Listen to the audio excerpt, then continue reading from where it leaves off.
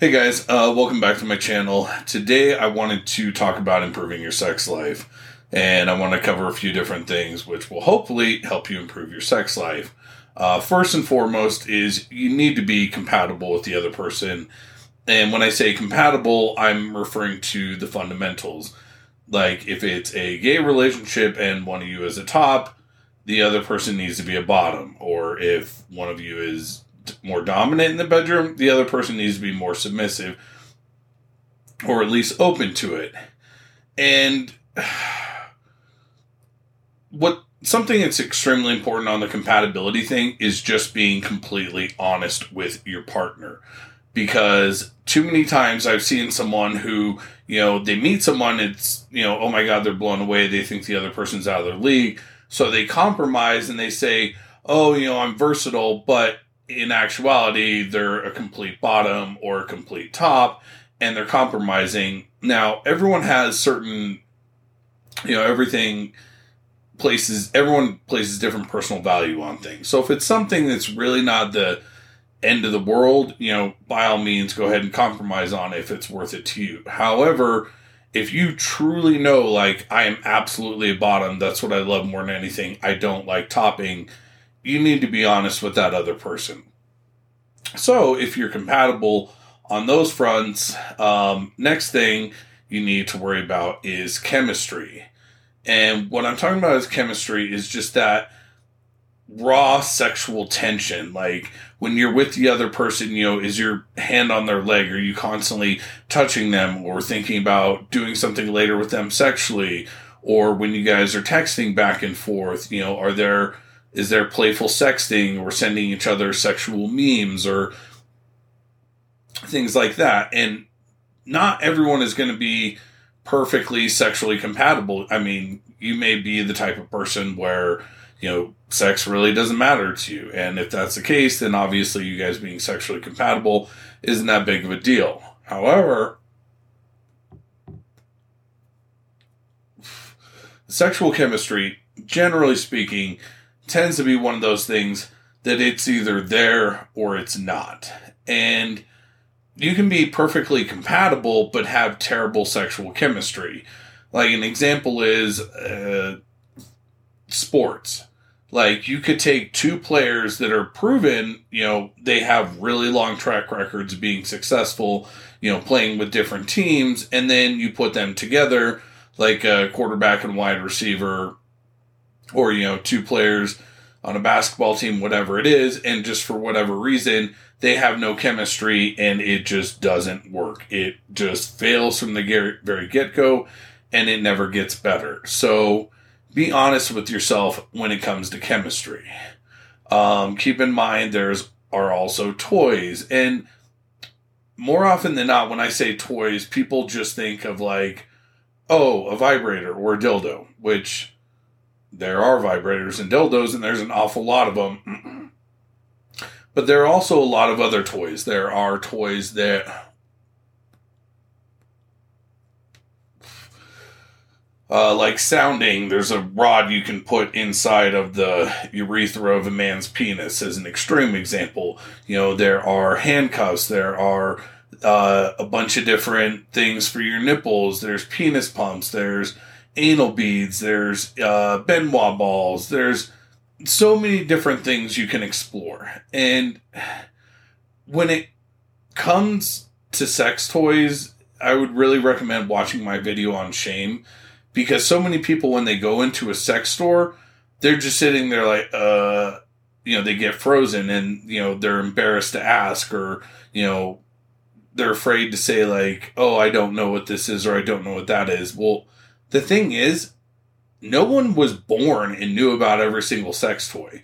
There was a time when I didn't know my ass from a hole in the ground. So, like, fuck what anyone else thinks. It's perfectly okay if you don't have experience with sex toys to go in and ask and be like, hey, I'm new to this and this is what we're trying to accomplish. What would you recommend? Or I like this and this and we're looking to expand on that. And if you guys do have any questions about certain sex toys, please leave it in the comments. I'll be happy to address those. There's also prostate massagers that vibrate. There are ones that don't vibrate that you have to move with your hand. I mean, there's literally a plethora of things that you can use to incorporate into your sex life. That's actually a great idea for a future video. I have like 2 giant duffel bags full of sex toys. But last but not least, the absolute single most important thing you can do when it comes to improving your sex life is communicate. It sounds so simple, just like, many other things in life. However, even though it sounds incredibly simple, I would say 90% of people don't do it. One of the best examples I can give is there's this woman that I know, and she used to complain, like, her and her ex-husband are no longer together, but she used to complain all the time about how horrifically bad he was at giving her oral sex. I mean, she just, every time I would see her, it would come up at some point in time during the conversation. And one day I said to her, I'm like, well, have you told him what you like? And her response was no. I mean, he should just know that. And it's like, no, actually, he shouldn't know that. Because the thing is, every single person is different. Every single person is unique, and that's what makes people beautiful. The fact that they're different, that we're all not a bunch of fucking clones that came off a damn assembly line. So, communication, tell your partner what you like. Tell them how to please you. Tell them, about your kinks, about your fetishes, about whatever it is. And especially in my line of work, I experience this all the time, but people, I ask them what they're into, and they're just like, well, I'm ashamed of it, or, I've never told anyone this, or whatever. And it's like, the fuck? Seriously, just fucking, but I want to say hilarious part, but it's not, it's actually depressing. 95% of the time when someone tells me what they're into is actually so fucking common, it's unreal. And unfortunately, most people, they get, they develop this shame, or, they're just convinced that they're the only person who's into this particular thing. And that's absolutely not the case. For example, cuckolding is a very, very common fetish. It's actually the second most common fantasy that men have.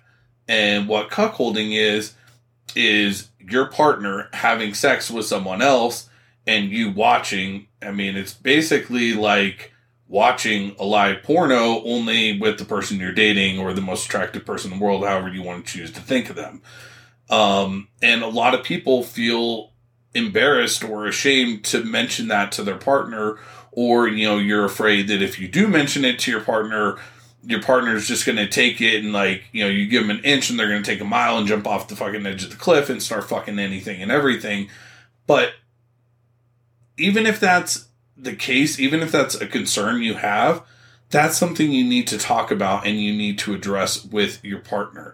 Or let's say, you have a fetish and you're a guy and you want to dress up in women's lingerie, or, whatever it is you want to do. I mean, and a lot of kinks and fetishes get so specific that it's like, oh, at 3:26 a.m., I want to walk in, the kitchen and have you, wearing your underwear and you're drinking 1% milk. And I mean, this is a cheesy example, but I've seen fetishes or fantasies that are that specific about very, minute details.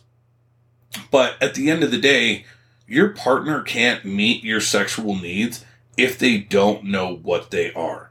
People cannot read minds, and I have to express the fact that I can't read minds all the time. And one thing that always kills me is someone's like, well, why didn't we do this or this? And I'm just like, well, I didn't know. And then their response is, well, I didn't know how to tell you. And the thing is, as much as I'd love to, I can't read someone's mind, and I'm sure you can't too, and neither can your partner. So really, truly, communication is 90% of having a fulfilling sex life. Or let's say you guys are really heavy into verbal stuff when you guys have sex, or, let's say you like to be degraded, for example, which is completely normal. Tons and tons of people like that. But let's say you guys are doing that, and then in the moment, your partner says something, and, it goes too far, it goes over the line, and actually, it was no longer hot degrading, but it actually hurt your feelings.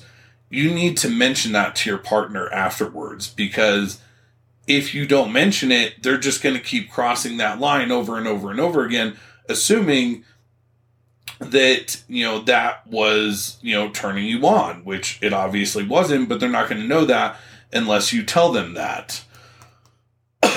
Another thing,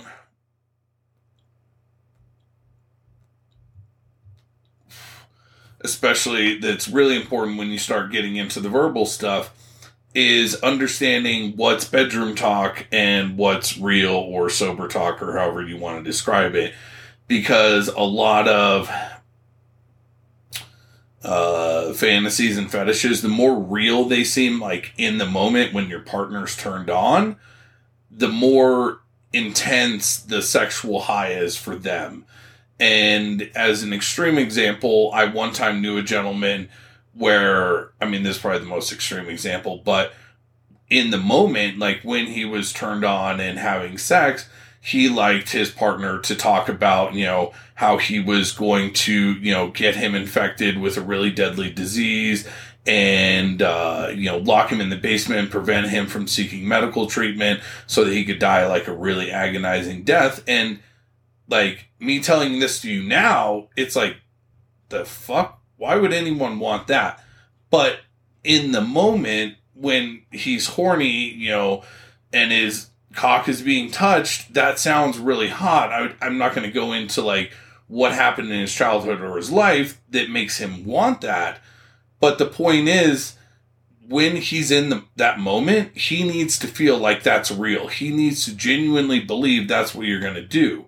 But when he comes down and he comes and he, goes back down to reality, especially a lot of the times when something is very, degrading or whatever, you need to reassure the person afterwards, hold them, kiss them on their forehead, tell them it's, all a bad dream or whatever it is. But those are things that need to be talked about with your partner, because I've seen an awful lot of harm that gets done by situations like that where there wasn't proper aftercare. And aftercare is a term that's generally used with dom-sub type relationships, or, different types of BDSM scenes, depending on how extreme they go. So, whatever it is, whatever you're into, whether it's, being whipped or, whatever it is, as long as you're not actively hurting someone else and getting off on that, there's nothing actually wrong with you. Almost every single person I know has some little kink or fetish or something unique that just really, really turns them on. And I'm talking, it can be stuff that you would never even think of, like me stepping on flowers with my bare feet. And the thing is, just be honest with yourself. And, is this something that I'm compromising on? Is it something that I can compromise on and be happy? Because a lot of relationships are give and take. And if you are compromising on something to please your partner sexually, don't ask yourself oh, can I do this once or twice? Be honest and objective and ask yourself, could I picture myself doing this for the rest of my life? Or, your partner came out and said, hey, I'm really into this and this and this. Then, feel free to come back and be equally as open and be like, okay, how often is this something that you need or something that you enjoy?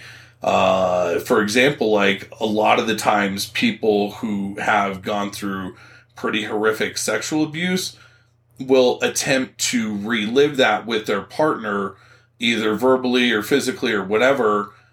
And if you're not the type of person who does that, you're just wanting to understand it, a lot of the times it's that person's way of healing. It's their way of rewriting the past. So something may go very extreme, or in your mind, what may be way over the line, but it's your partner's way of healing and changing the way things went in their head. So, when you get into sexuality and you really become completely honest and open, it's really easy to think like you're the only person, there's something wrong with you, or, oh my God, I want to be raped sexually. Whatever it is, like being raped is actually a very, very common one. But again, if you play out a scene like that with your partner, just remember that aftercare is extremely important. You need to be there for them. You need to, I guess, put them back together afterwards, for lack of a better term. So I hope you guys were able to take something away from this. I hope you guys can improve your sex life. And just remember, the most fundamental thing is your partner cannot meet your needs no matter what, unless you tell them what they are. And I made some other videos on like vanilla sexual interest, kinks, fetishes, stuff like that. If you enjoyed this video, I recommend you watch those. I go a little more in depth on some of these issues. But please, by all means, and one final thought is, if you don't have sexual chemistry with someone, like it just doesn't click, it just fizzles, that doesn't necessarily mean there's something wrong with you. Think about my sports analogy. Just, two proven, amazing players don't necessarily work together. And at the end of the day, just find those few people that you really do connect with. Be honest with them. Find something that works for both of you guys. And I hope you have an absolutely amazing sex life. I love you all.